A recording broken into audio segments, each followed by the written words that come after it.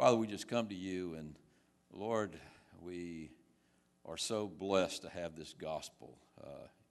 Lord, we know that you anointed Luke to write it. We know that you prepared his whole life in such a way that he would be the perfect man to write it.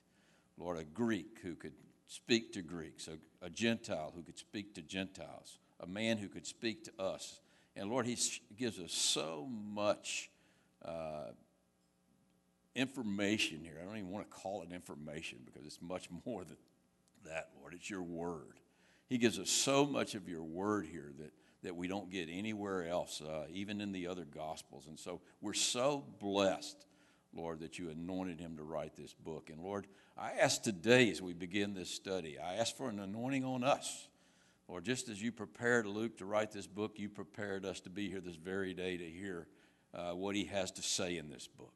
Lord, these are your words, Lord, that you spoke through Luke. And Lord, we want to hear these words. We want to be blessed by these words. We want these words to change our very lives. And so, Lord, we know that that can only happen by the power of your Holy Spirit. So I just ask today, Lord, that you bless us, Lord, and that we bless you by being attentive to what you would say to us.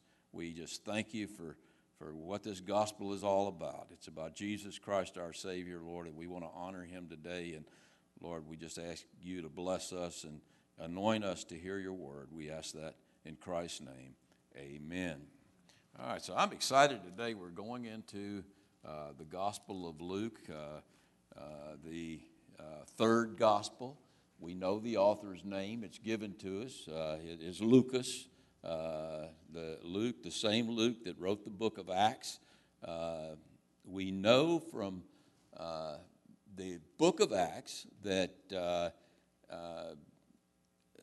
Luke joined Paul in his journeys when Paul was at Troas. Paul had gotten the Macedonian call, and he had gotten the Macedonian call. He was in his second missionary journey, and when you read the book of Luke, the pronouns change in chapter 16. When Paul is at Troas, they change from the third person plural to the first person plural, from they to we. So we know, based upon this change in pronouns, that you got the same writer writing the entire book, that Luke joins them at that particular point. He's with Paul when Paul goes to Thessalonica. He hangs with Paul in some tough times. I don't think he realized what he was getting into when he joined the Apostle Paul, but he hung with him there in some tough times. He was with him those 2 years when Paul was in Caesarea, in prison there, waiting for his trial. And then when he was on his voyage to Rome, Luke was with him on that voyage. And when Paul made his final journey to Rome, we don't know if maybe maybe he made 2 journeys to Rome where he was in prison in Rome twice. Some believe he was in prison in Rome twice. Some believe that he was only in prison there once. But regardless, that last imprisonment where Paul lost his head, we know that Luke was there with him. And so, no doubt, Paul and Luke became very close to each other. Paul mentions Luke in several of his epistles. In his subscription to the second letter of Corinthians, he mentions Luke as serving with him with Titus in Philippi, which is in Macedonia. In Philemon, he names Luke as his co-worker in the ministry, his sidekick in the ministry. In 2 Timothy, when Paul is facing death, that final time in Rome, this says a lot about Luke, what Paul says about Luke. He says, Demas and the others have left me, only Luke is with me. And so Luke hung with him to the very end. We know that Luke is a Greek, or was a Greek. We know that he was a Greek because his name is Greek. Lucas is a Greek name. There's a consensus among scholars that he wrote in perfect Koine Greek. All those that have studied his writings says it's Greek. You know, it had to be a Greek to write with the kind of perfect Greek diction that he used. And so he's definitely, we know he was a Greek. Paul says he groups him in the men who were not of the circumcision. In Colossians chapter 4, Paul refers to him as the beloved physician. Now, that's the only place we know, or the only direct reference to Luke being a doctor. But we can be certain that he was a doctor because of all the various medical terms that he uses in the book of Luke and in the book of Acts. We'll actually see a couple of those medical terms that he uses today in the book of Luke. So he was a smart, well-educated man with medical expertise. Also, he was an expert in shipping.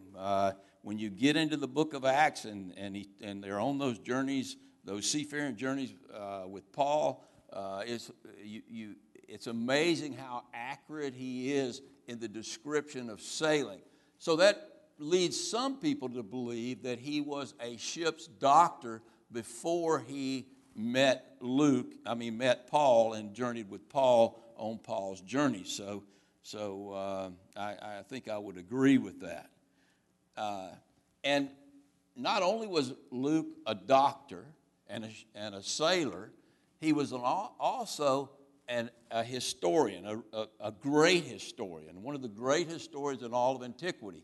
We get a lot of information about the days in which Christ lived from Luke. He's very detailed in his dates and names. Let me give you one example here. Go to Luke chapter 3 and look at verse number 1.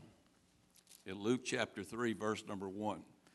It says, now in the fifth, now watch how accurate he is here, or how detailed he is. He says, now in the 15th year of the reign of Tiberius Caesar, Pontius Pilate being governor of Judea, Herod being tetrarch of Galilee, his brother Philip tetrarch of Iturea, and in the region of Trachonitis, and Lysippia, the tetrarch of Abilene, and while Annas and Caiaphas were high priests. Now that's a detail right there that really seems strange that there would be two high priests. Well, from antiquity, from the writings of antiquity, we know that Annas was Caiaphas' father-in-law, and Annas was the rightful priest, and Caiaphas was the high priest appointed by Rome. And so there were actually two high priests in the days of Jesus, and Luke nails that. They were both high priests. The word of God came to John, the son of Zacharias, in the wilderness. And so that's just an example of how detailed he is in his dates and in his names. And by the 20th century, every one of those dates and names had been verified except Pontius Pilate. And so for centuries, it was believed that Pontius Pilate was actually a fictional character, that there was no such man named Pontius Pilate. And then in 1961, a group of Italian archaeologists were working there at Caesarea at Herod's palace. And outside of Herod's palace, at the temple to Caesar, they found this inscription. And let me just read you this inscription. I'll get it written here. It says, "This temple is dedicated to divine Caesar by Pontius Pilate, the governor of Judea." So right there from antiquity, you get this fact that we're given in the Gospels and specifically in the Gospel of Luke. And so all throughout Luke's writings, his historical information has been verified by archaeologists. So not only can we trust the history, we can trust the theology and the facts that Luke, all the facts that Luke gives us in the Gospel of Luke. But here's the question that I would ask if I were talking to Luke. I wouldn't ask that now, but maybe back then when Luke was writing the gospel, I might have asked him, Luke, why are you writing this gospel? I mean, there are all sorts of written accounts of the life of Jesus Christ and the ministry of Jesus Christ. By the time Luke was on the scene and by the time he was writing his gospel, the Gospel of Mark and the Gospel of Matthew were already in circulation, and they were pretty complete in the story of Christ. And so John's gospel hadn't come out yet, you got to ask, why would he even write this gospel? And you get the answer to that when you read his gospel, because there are several things in the gospel that are different from Mark and Matthew. For one, Luke wasn't writing to the Jew. Luke was writing to the Greek. He was writing to the Gentile. And we'll see that as we journey on in the Gospel of Luke.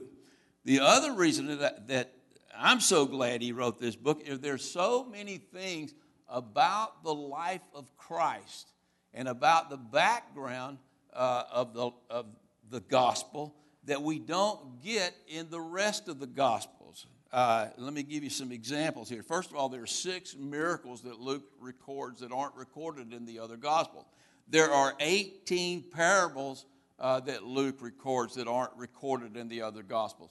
2 of my favorite parables, the Good Samaritan and the Prodigal Son. We wouldn't have those parables except for Luke, because he's the one who records those 2 parables for us. He also records for us the story of Lazarus and the rich man.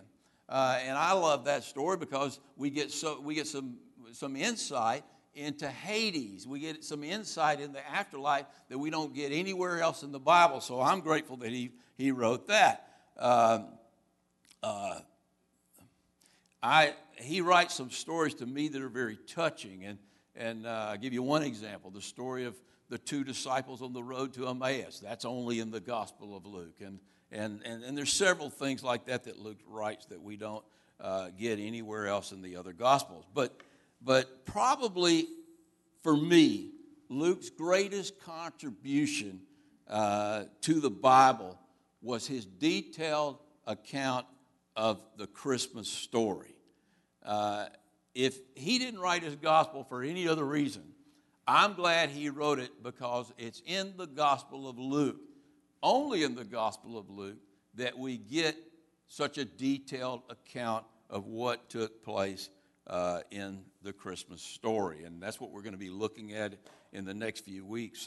So that's why I'm excited to get into the Gospel of Luke, because I love Christmas, and Luke must have loved Christmas too, because he gave us a lot of insight there that, again, we don't get anywhere else.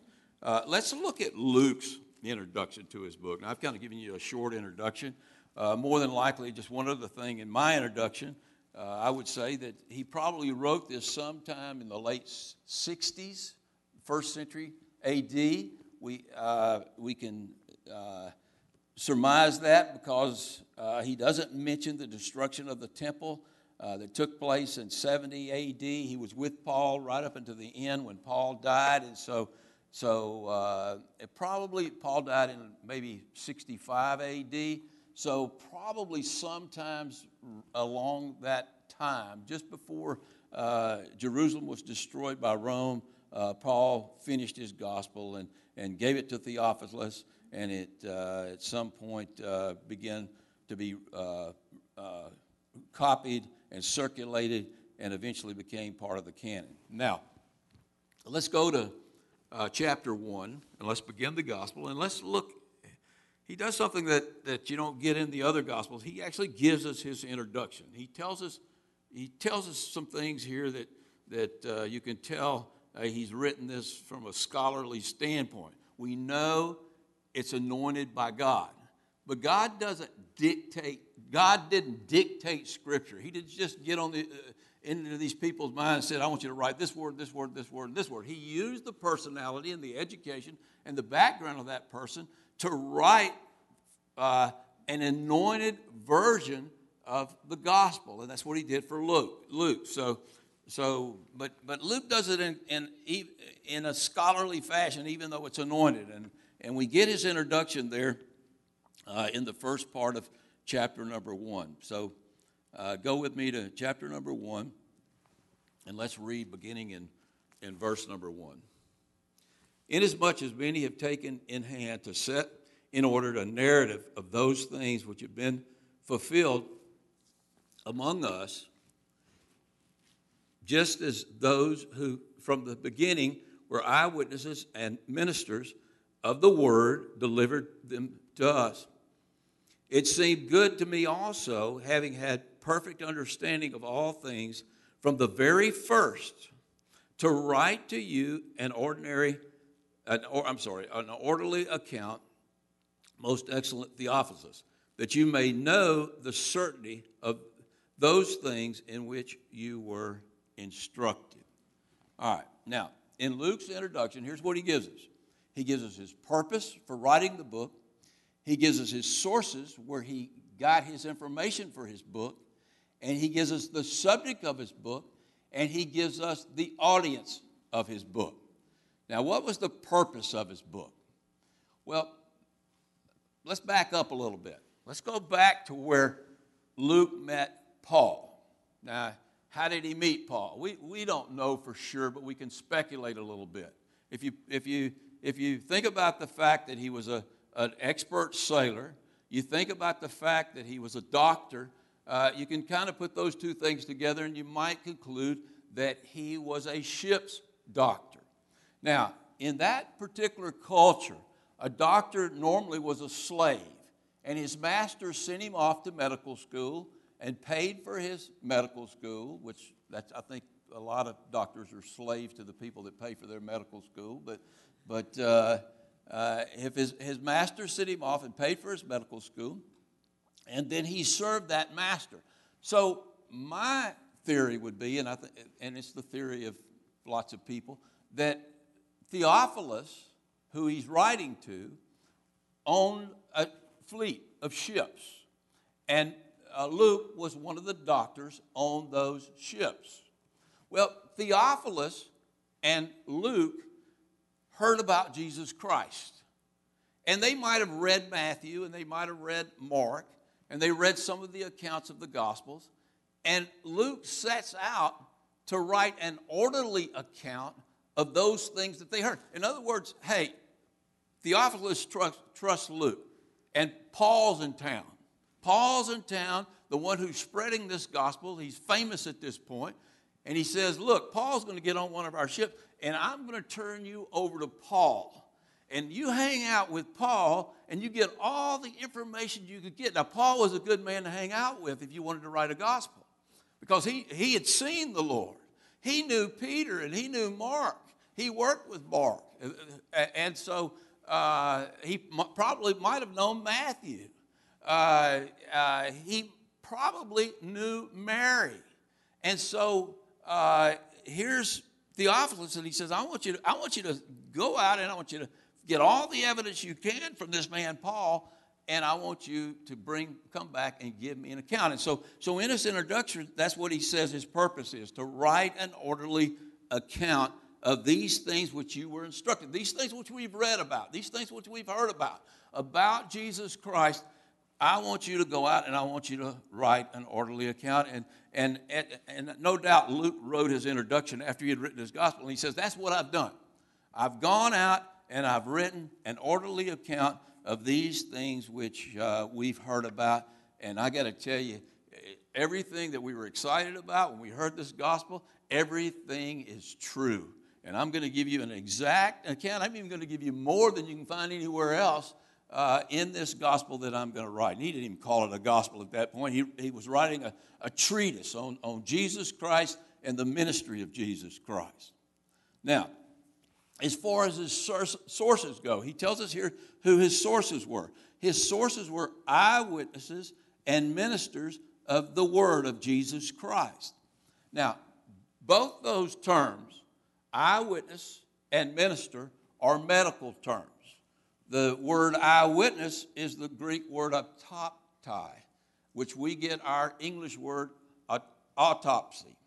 What's an autopsy? That's a close examination of something. When a coroner does an autopsy, what's he doing? He's making a close examination of a dead body. So the first source that he had were the people who had made an autopsy of Jesus Christ. They had lived so close to Jesus Christ. They just didn't hear about him. They just didn't see him. They had made a close examination of him, and he was able to talk to them and write down his evidence and put it into an orderly account. The second word that's used right here, minister, is not the normal Greek word that's used for minister, diakonos. It's a different Greek word, and it's a medical term too. It means intern. He went to the interns of Jesus Christ. What's an intern? Somebody who studies under a master, somebody who studies under an expert in a certain field. Who were the interns? They were the disciples of Jesus Christ. And so Luke's sources were people who were very close to Jesus Christ, people who knew him well enough to do an autopsy on him. We're not talking about an autopsy of his dead body. We're talking about an autopsy of his life. And he was able to be near those people who were interns under Jesus Christ. Now, who would you say did the best examination of all of Jesus Christ? That would be his mother, Mary. And I have no doubt that Luke had a chance to interview Jesus' mother, Mary. I mean, there are things that Luke tells us in this gospel about Mary that you couldn't get unless you had talked to Mary. I mean, when you flip over to the second chapter and look at verse number 19, and it says, "But Mary kept all these things and pondered them in her heart." Now, who knew that but Mary? I mean, because she kept it secret. And I think she trusted Luke and knew what Luke was doing was a worthy cause. And so she shared that with Luke, that when she saw all these wonderful things happening, the angel Gabriel and all of these shepherds and the wise men coming to Bethlehem to worship the child, she pondered those things in her heart. She kept them in her heart. But she told Luke about them, and Luke recorded them in his gospel. And so we're really blessed that he went out and he set out to do such a detailed autopsy of Jesus Christ, and he made sure that he had good sources, the disciples and people like Mary, Peter and Mark and Paul. Those were the eyewitnesses that he used and the interns that he used. Mary, people like that. Now, let's go to the subject. Let's look at the subject. Who was the subject of his gospel? Well, we know Jesus Christ, but how does he refer to Jesus Christ in his introduction? He refers to him in verse 2 as he says, "Just as those who from the beginning were eyewitnesses and ministers of the word." That's the same subject that John had in his gospel. Remember John and how he introduced his gospel in John chapter 1, verse 1. "In the beginning was the Word, and the Word was with God, and the Word was God." Well, that's the subject of Luke's gospel, the Word. And it had much more meaning to Luke, I think, than it did to John, because the Greeks throughout their history had searched for the philosopher who had the words of a divine human being. That's who they searched for.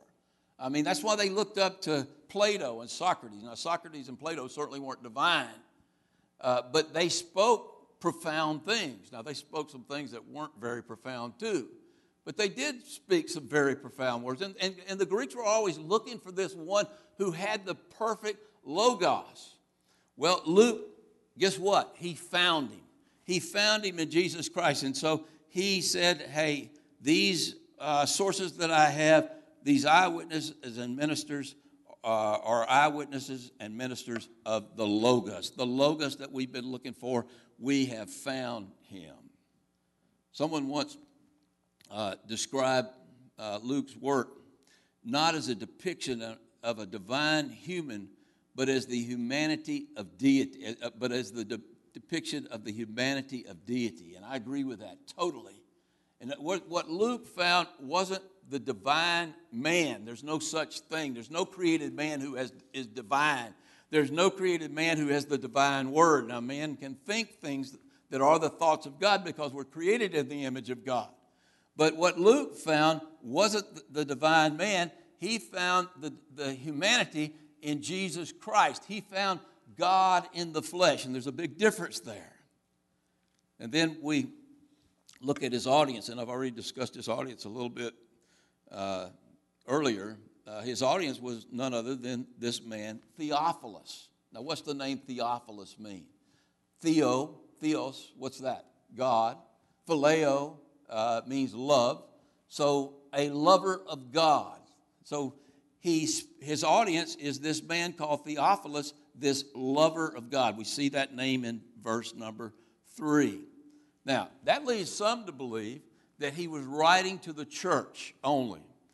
This was specifically written to the church because who are we? We are supposedly lovers of God. And so that was just the phrase he used for us because we're lovers of God. I don't agree with that at all. I believe this is a proper name.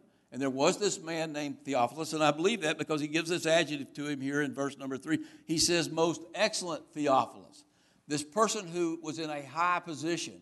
Again, he could have been in a high position in the government, and that would maybe change the way I presented the background a little bit. But in any case, he was a very important person.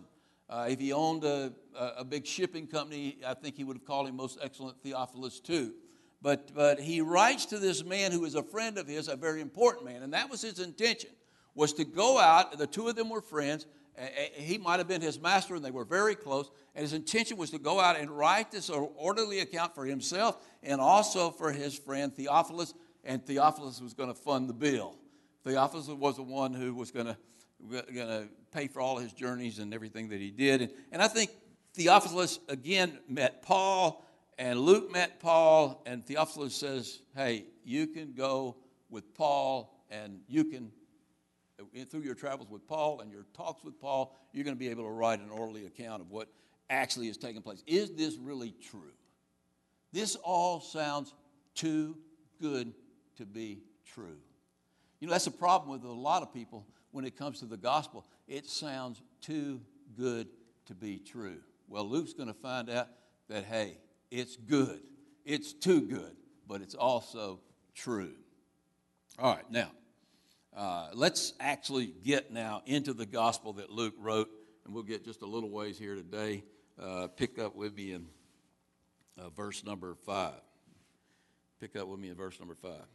And what a great story we're coming to. I mean, this story of Zacharias and his encounter with Gabriel, and as Gabriel announces the birth of John the Baptist. All right, go with me to verse number 5. There was in the days of Herod, and we're told that tells us a lot. It's the days of Herod. Those were some bad days. The king of Judea, a certain man named Zacharias of the division of Abijah, his wife was of the daughters of Aaron, and her name was Elizabeth. Now, these were very dark days in Israel, about as dark as they had ever been. Very similar to the days when Israel was in bondage to Pharaoh in Egypt. They were living under the iron fist of Rome. And to make matters even worse, Rome had appointed a very evil vassal king named Herod. He's called Herod the Great. He was not an Israelite, and yet he ruled over the Israelites. He was an Idumean, which is an Edomite. And where the Edomites come from, they come from Esau. And so you can already see the tension here. And some people, some of the Jews like Herod because Herod built for them the temple. And he built the temple for them to get them to like them. But don't put too much on that, because Herod built a lot of temples. I mean, if you go to Israel today, there are pagan temples all over the place. You go to every high hill, and there's a pagan temple, and Herod built every one of those. All he was trying to do was to appease all his constituents. And the Jews were the largest group of constituents. So the greatest piece of architecture that he built was the temple there in Jerusalem. But he was a very wicked man. You want some interesting reading sometimes? You just go online and read about Herod the Great and some of the things that he did. I mean, he was so paranoid and so power hungry that he killed his own son because he saw his son as a potential rival. Not only did he kill his own son, he killed his own wife. And he did a lot of things like that. And he was all about himself. He was taxing the people so he could build palaces. Every place that Every area of Israel today you can go, there's some sort of palace you can find that was built for Herod himself. So he had palaces all over Palestine. Now, not only were things bad, it seemed as if God had gone silent. Now, I used to say this myself, and I hear it from a lot of expositors, that God went silent for 400 years between Malachi and Matthew, between Malachi and Luke. I don't think so. I don't think God ever goes silent, because God never abdicates his throne. But from a written word standpoint, written prophetic word standpoint, a great prophet on the scene, from that standpoint, God had gone silent. God still was speaking to his own remnant. I have no doubt about that. I mean, it seems like God has gone silent today in the United States of America, but I still believe he speaks to his remnant, and we're his remnant, so we're still hearing from God, even though I don't think this country hears anything from God. It's obvious this country doesn't hear anything from God, and that's the way it was then. There hadn't been a prophetic written word for 400 years, and that guy was an Italian, Malachi. Actually, it was Malachi. So let's go back and let's look at this last written word that God gave before now he's going to speak the next written word. Really, I think this is the first thing he begins to speak that's written down. There's some other background stuff that's written down in Matthew and written down in Luke, but this is really God speaking again through the angel, not through a prophet, through the angel Gabriel. Now, he's going to speak through John the Baptist. That's the next prophet to come on the scene. But there's this bridge between the Old Testament and the New Testament. And so I want to go back for a minute, if you will. Turn with me back to Malachi and look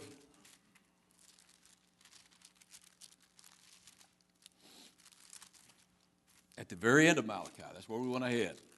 The last book of the Old Testament, the book of Malachi. And we want to look and see we want to hear what were the last words that God spoke before this 400-year period of silence. And what did he say? Well, I want to pick up in chapter number 3 of Malachi, verse number 1, because this is where we're heading today. Chapter 3 of Malachi, verse number 1. And this is the Lord. If you look at the very last part of the verse, just look at the very last part of verse number 1. It tells you who's speaking here. Who is it? Everybody, who is it? The Lord of hosts. You got that in your head. I want you to see that because I'm going to show you a little tidbit of information here that I want you to see that in advance. It's the Lord of hosts who's speaking. Behold, I send my messenger. This is a prophecy. Now, who's the messenger? He's going to be speaking of John the Baptist. And he will prepare a way before Jesus. Is that what it says? Before who? Me. Who did John the Baptist come to prepare the way for? Jesus Christ. The Lord is speaking of me. The Lord of hosts is Jesus Christ. I mean, the deity of Jesus Christ is given to us throughout Scripture. When I hear somebody say that Jesus is not God, that really troubles me. That troubles me for their soul.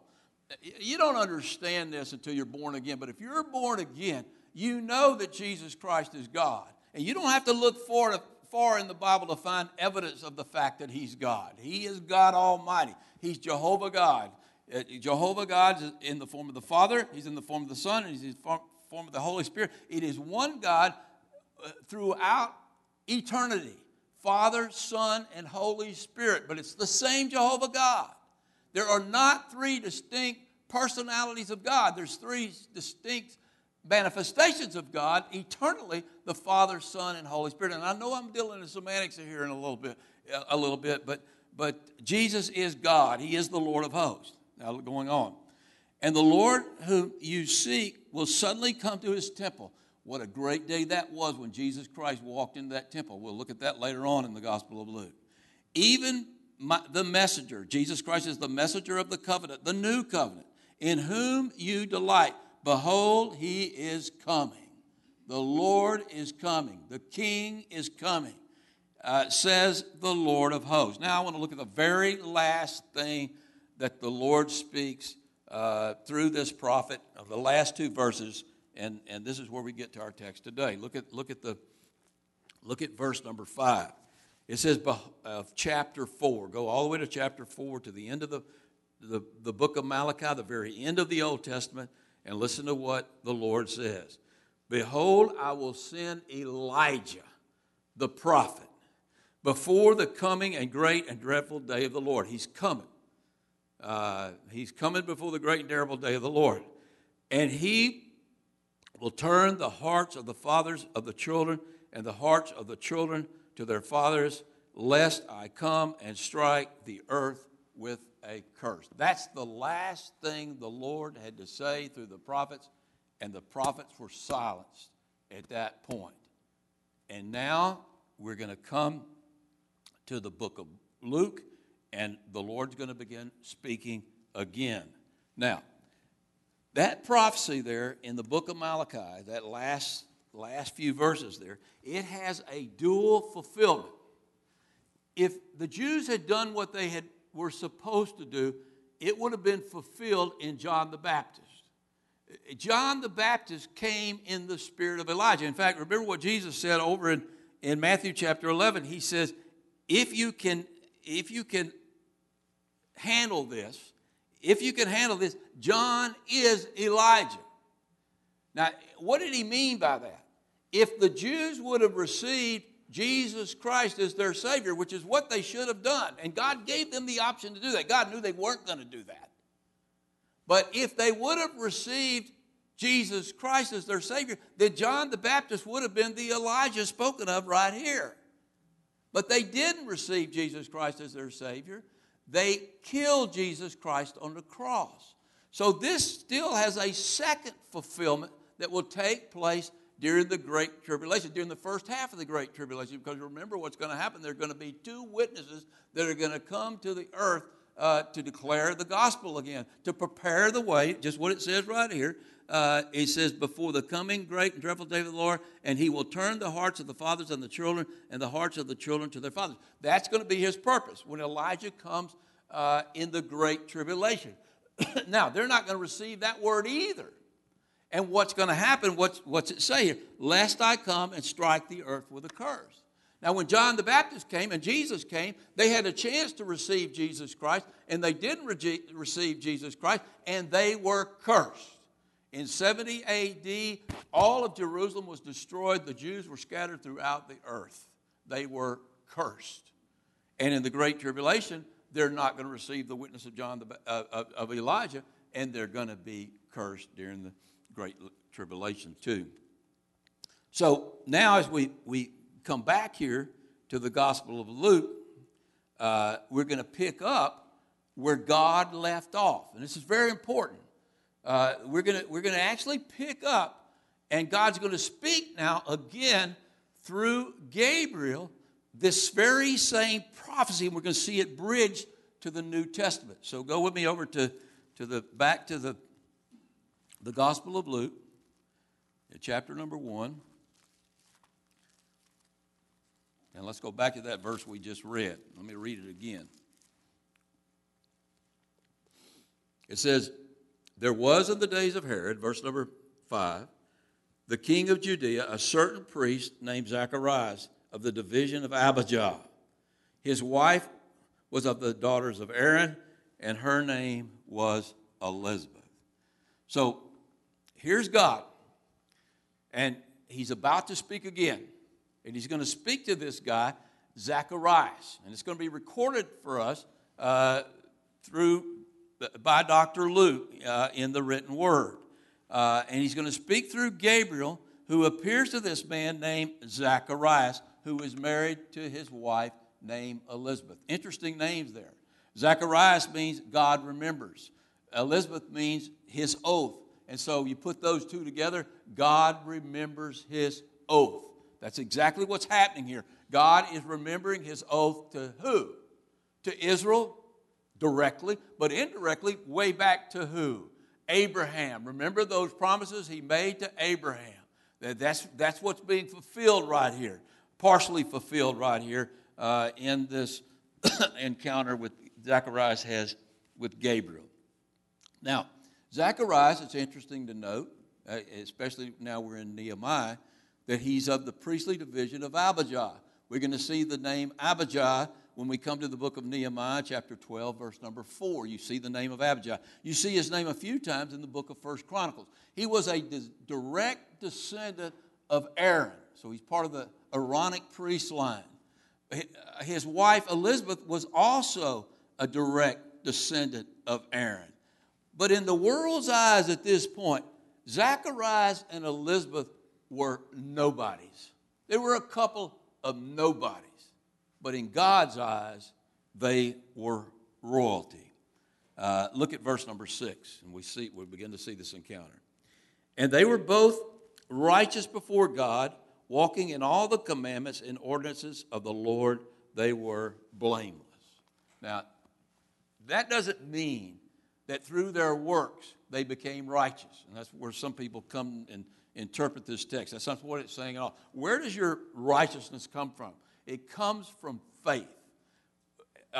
What made Zacharias and Elizabeth great people of God was the fact that they had great faith in God. And faith without works is dead. If you have real and living faith, then you're going to walk as they walk. You're going to walk in the commandments, and you're going to walk in the ordinance of the Lord, and you're going to live a blameless life. Now, you're going to make some mistakes along the way, and I'm sure they did. We're going to see one of Zacharias' mistakes here right away. He certainly, his faith is as strong as it was, he had some chinks in his armor there too, and we'll see that here in just a minute. But for the most part, they were living as godly people should live. Then in verse number 7, but they had no child. Who's this remind you of? They were elderly people. They had no child. Who's this remind you of? Abraham and Sarah. A very similar situation. But they had no child because Elizabeth was barren, and they were both well advanced in years. And Zacharias was a lot like Abraham. He had faith in the Lord, and he knew what God had done for Abraham. And I believe Zacharias was still praying that God would give him a son. In that culture, there were two reasons that you wanted a son. One is if you didn't have any children, that was a shame in that culture.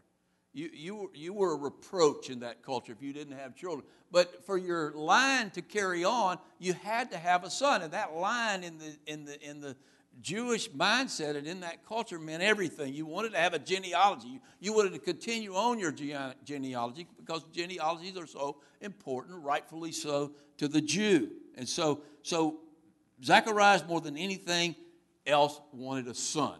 And we're given that little bit of information because look what happens next in verse number 8. So it was that while he was serving as priest before God in the order of his division, he was a Levite. No doubt, probably he had come to Jerusalem for the Feast of Pentecost.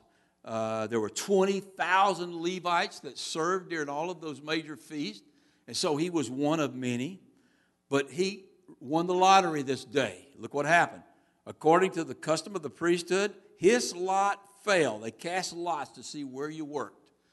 Most people worked outside the temple where they made the sacrifices and ministered to the people. They sang hymns to the people. They did all of these things. Very few people got to work in the temple proper. Very few of the Levites. A few got to work in the naos, in the holy place, in the very holiest place where you have the showbread and the holiest of holies and the Ark of the Covenant and all that. Very few people got that privilege. But his lot fell to the point that he did get a chance to work in the holy place. It says, according to the custom of the priesthood, his lot fell to burn incense when he went into the temple of the Lord. He was the one to burn the incense.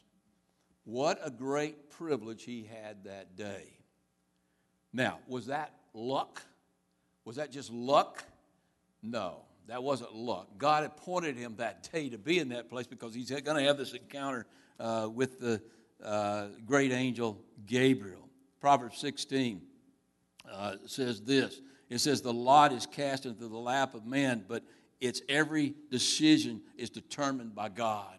It was God who determined that the lot would fall for Zacharias, and he would get this chance to actually go into the holy place and burn incense at the very gate that went into the holiest holies, into the very presence of God. Now, think about this.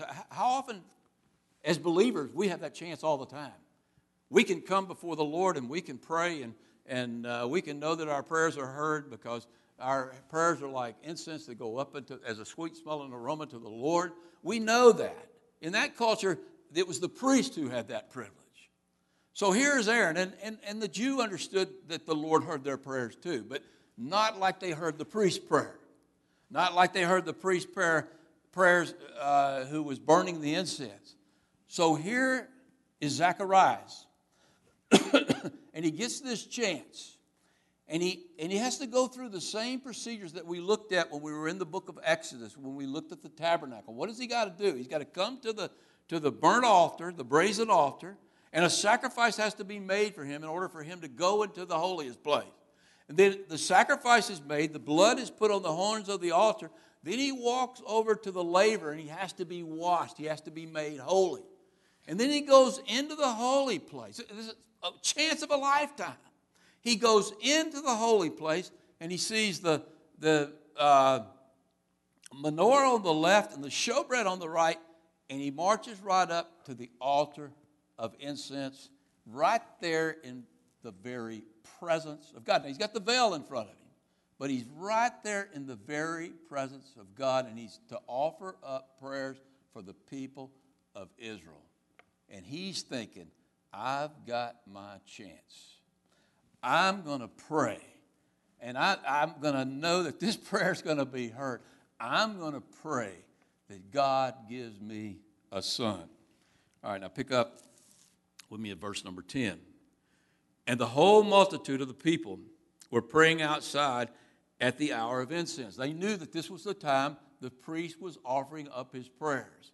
And so all the people are out there, all of his relatives, all of his friends, and all of the Jewish people are out there hoping that their prayers go up too. And so they're praying with Zacharias, and Zacharias, no doubt, is praying for his son. And so they're outside praying, and then look what happens.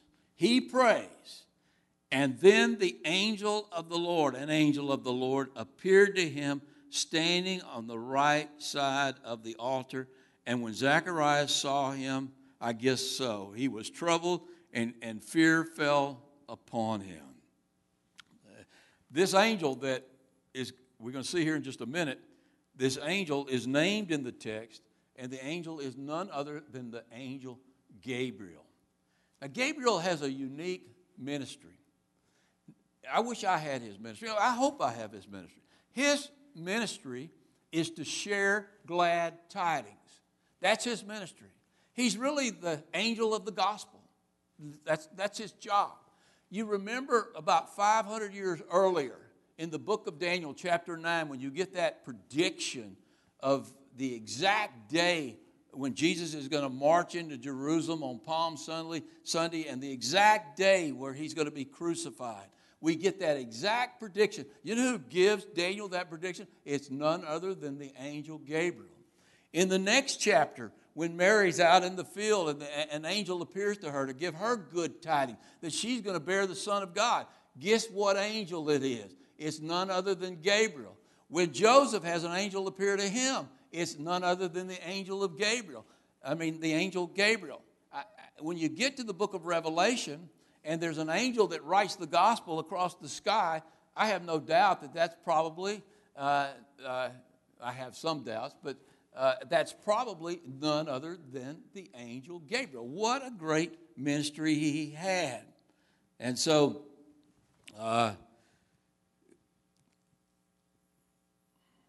here he is, and he speaks to Zacharias. Zacharias sees him. Just imagine you're sitting there at the altar of incense, and all of a sudden there's this magnificent angel standing right before you. I mean, that had to be frightening. And so he's afraid, and the angel speaks to him in verse number 13. The angel says, "Do not be afraid, Zacharias, for your prayer is heard, and your wife Elizabeth will bear you a son, and you shall call his name Johann." Johann, which is the Greek for Jonathan. Nathan means gift. Jo means Jehovah. The gift of Jehovah. Your son is the gift of Jehovah to you.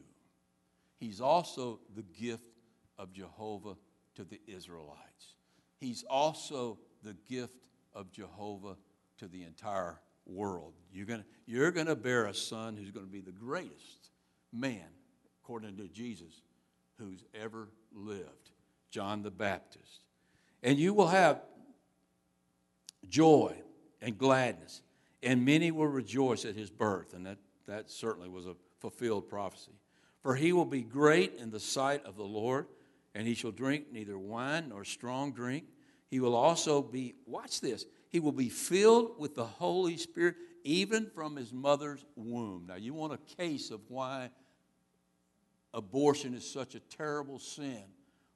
When does God see life begin? He sees life begin in the womb. John the Baptist was filled with the Holy Spirit in the womb.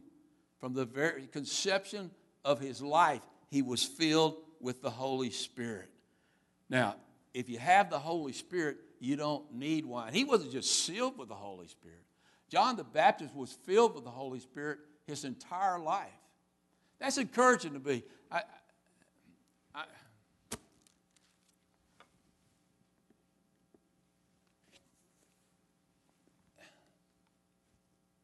That's encouraging to me anyway. It might not be to you, but it's really encouraging to me that you can be filled with the Holy Spirit your entire life. It also speaks of the reality of what the filling of the Holy Spirit is.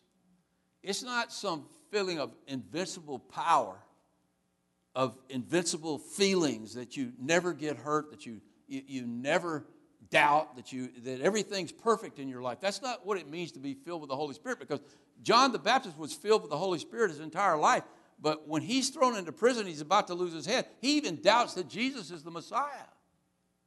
So see, because you have your doubts and because you have trouble sometimes spiritually, doesn't mean that you're not filled with the Holy Spirit. He was filled with the Holy Spirit his entire life.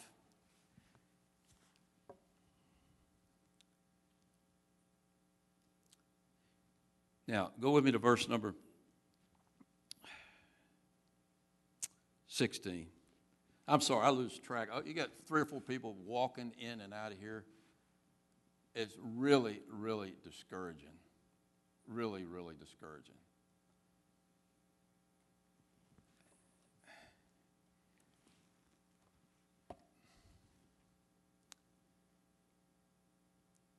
And he will turn many of the children of Israel to the Lord their God. And he will also go before him in the spirit and power of Elijah, to turn the hearts of the fathers to the children of the disobedient, to the wisdom of the just, to make ready the people prepared for the Lord. Where did we see that? We saw that at the end of the book of Malachi. So here you have this Gabriel who picks up right where Malachi left off. And it's written for us in the book of Luke. Those very words are read in every synagogue every time they read the Nevi'im, the prophets. The last thing they finish with are these very words that Gabriel gives us about John the Baptist.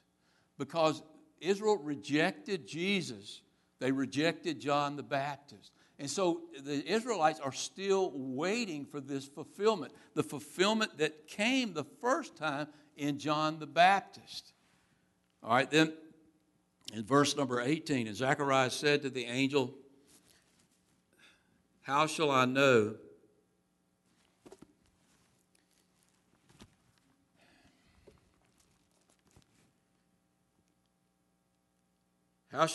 this, for I am an old man, and my wife is well advanced in years.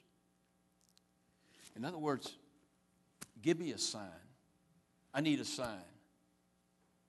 What is that right in front of you? You got a sign. When you got an angel speaking to you, you're not going to get much better sign than that. But he wants a sign. And the angel answered and said to him, I am Gabriel, who stands in the presence. You got a sign, dude. I am Gabriel, who stands in the presence of God and was sent to speak to you and bring to you glad tidings. And that should be enough of a sign. But because you want a sign, I'm going to give you a sign. But behold, you will be mute, not able to speak until the day these things take place, because you did not believe my words, which will be fulfilled in their own time. This is going to happen whether you believe it or not. And you want a sign, I'm going to give you a sign. Now he wasn't punishing Zacharias for his doubts. He knew he was going to have his doubts. He wasn't punishing him for his doubt. He was giving him a sign. You want a sign? You're not going to be able to speak until this child is born. And the reason he gave him this particular sign, I'm sure under the direction of the Lord he gave him this particular sign, was that God didn't want him going out and expressing his doubts. God wanted him to be a witness of the great things that were about to take place in this world, that the Messiah was coming, that the King is coming soon. And so he wanted him, he wanted him to be a sign, and the sign was going to be, you're not going to get to express any doubt. You're not going to be able to speak at all. And so the fact that this guy went in speaking and came out not speaking, that was a sign in and of itself. But behold, you will be mute. Verse number 21. And the people waited for Zacharias and marveled that he lingered so long in the temple. So here are the people outside. And they would go to the temple during this time when the prayers were being lifted up and the incense was being burned, and they would wait for the priest to come out once he had made those prayers to pronounce on them the Aaronic blessing. God bless you and keep you. May his face shine upon you. May he give you peace. They were waiting for that Aaronic blessing, and he comes out and he doesn't speak. And they're sort of disappointed because that Aaronic blessing was important to them. The priest had that power, and he'd been in the holy place, and they wanted that blessing spoke. But they got something even better. They got a sign. He came out and he didn't speak, but when he came out, he could not speak to them, and they perceived that he had seen a vision in the temple, for he beckoned in them in there and remained speechless and glorified God by his silence. So it was, as soon as the days of his service were completed, that he departed in his own house. Now after those days, his wife Elizabeth conceived, and she hid herself 5 months, saying, Thus the Lord has dealt with me in the days when he looked on me to take away my reproach among the people. So here's Elizabeth. As we finish up, she's hid herself for 5 months. Why is she hiding herself? Because she's ashamed. I mean, she had bore the reproach of not having a child for years and years, for decades. And now she's pregnant in her old age. That looks kind of silly, doesn't it?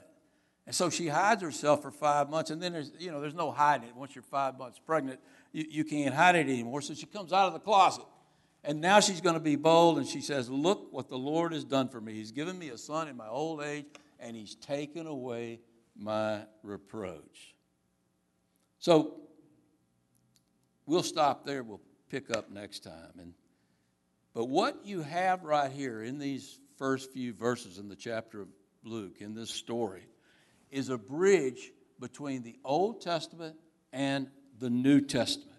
You have this merging of the supernatural, the glorious supernatural, with the mundane ordinary. I think we need a little of that now in our own lives.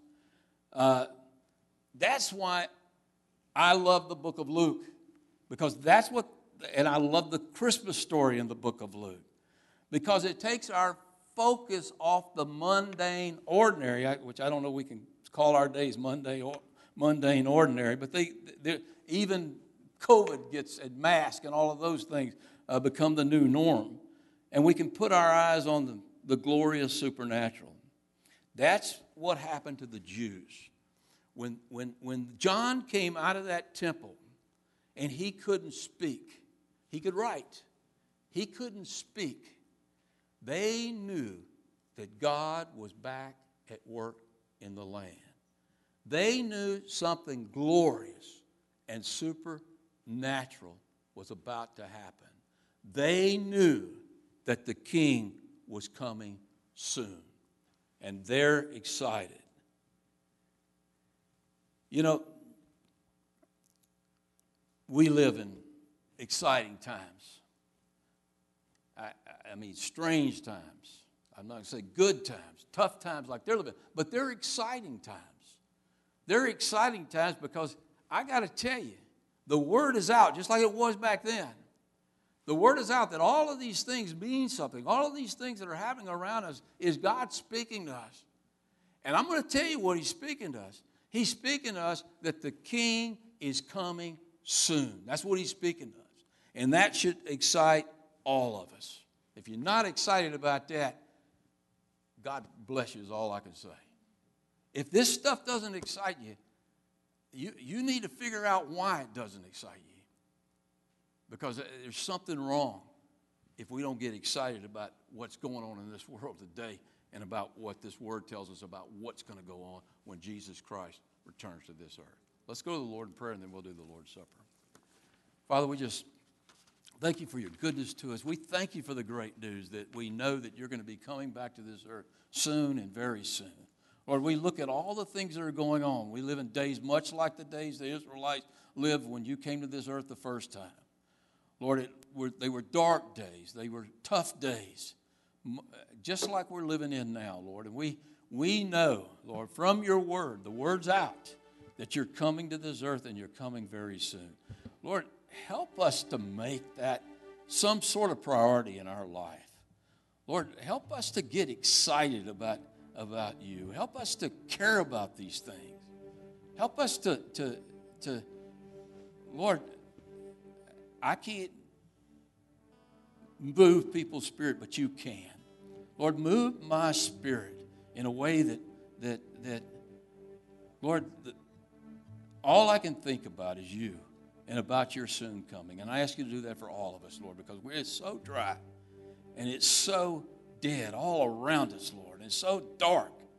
Lord, bring your light to this dark and dying world. I ask that in the name of Jesus Christ. It's in his precious name that I pray.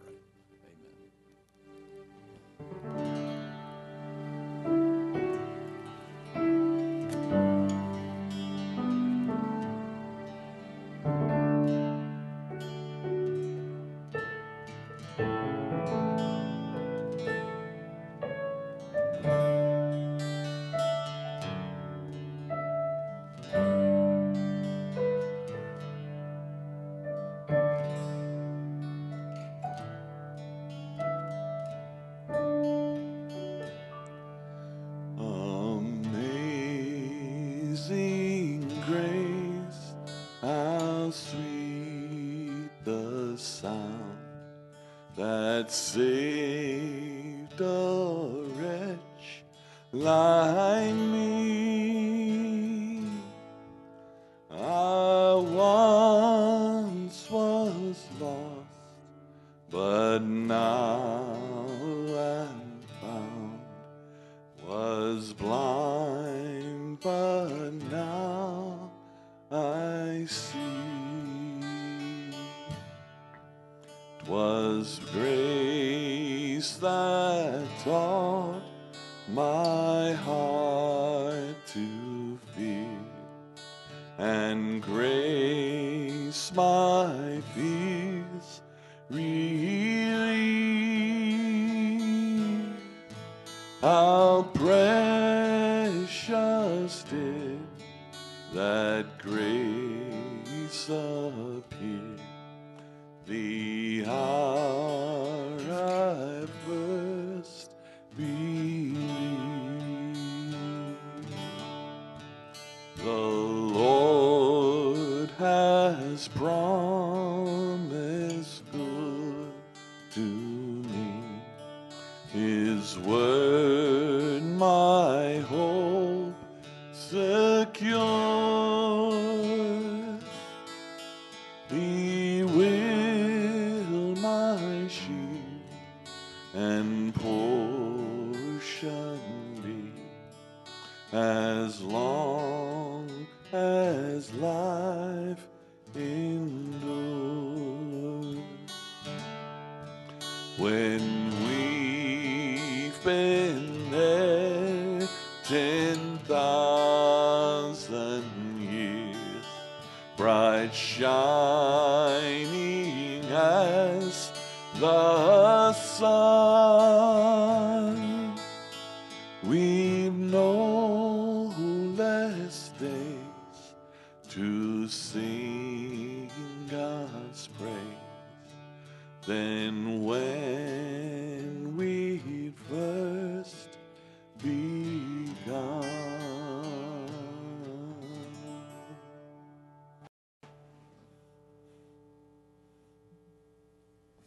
Over in Isaiah chapter 9, we have that great prophecy of the birth of Jesus Christ.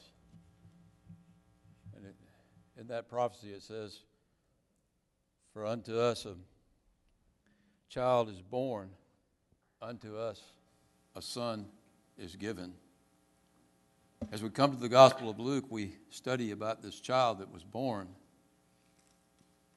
but we also study later on about the son who was given, because the child who was born, who was not given, serves no purpose for us at all.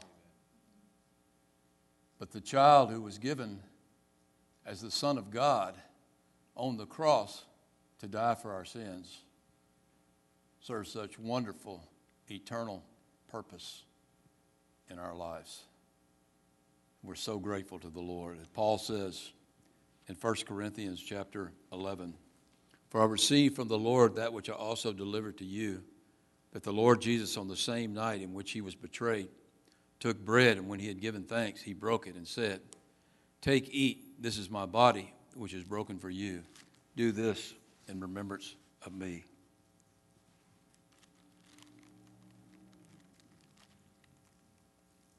In the same manner, he also took the cup after supper, saying, "This cup is the new covenant in my blood.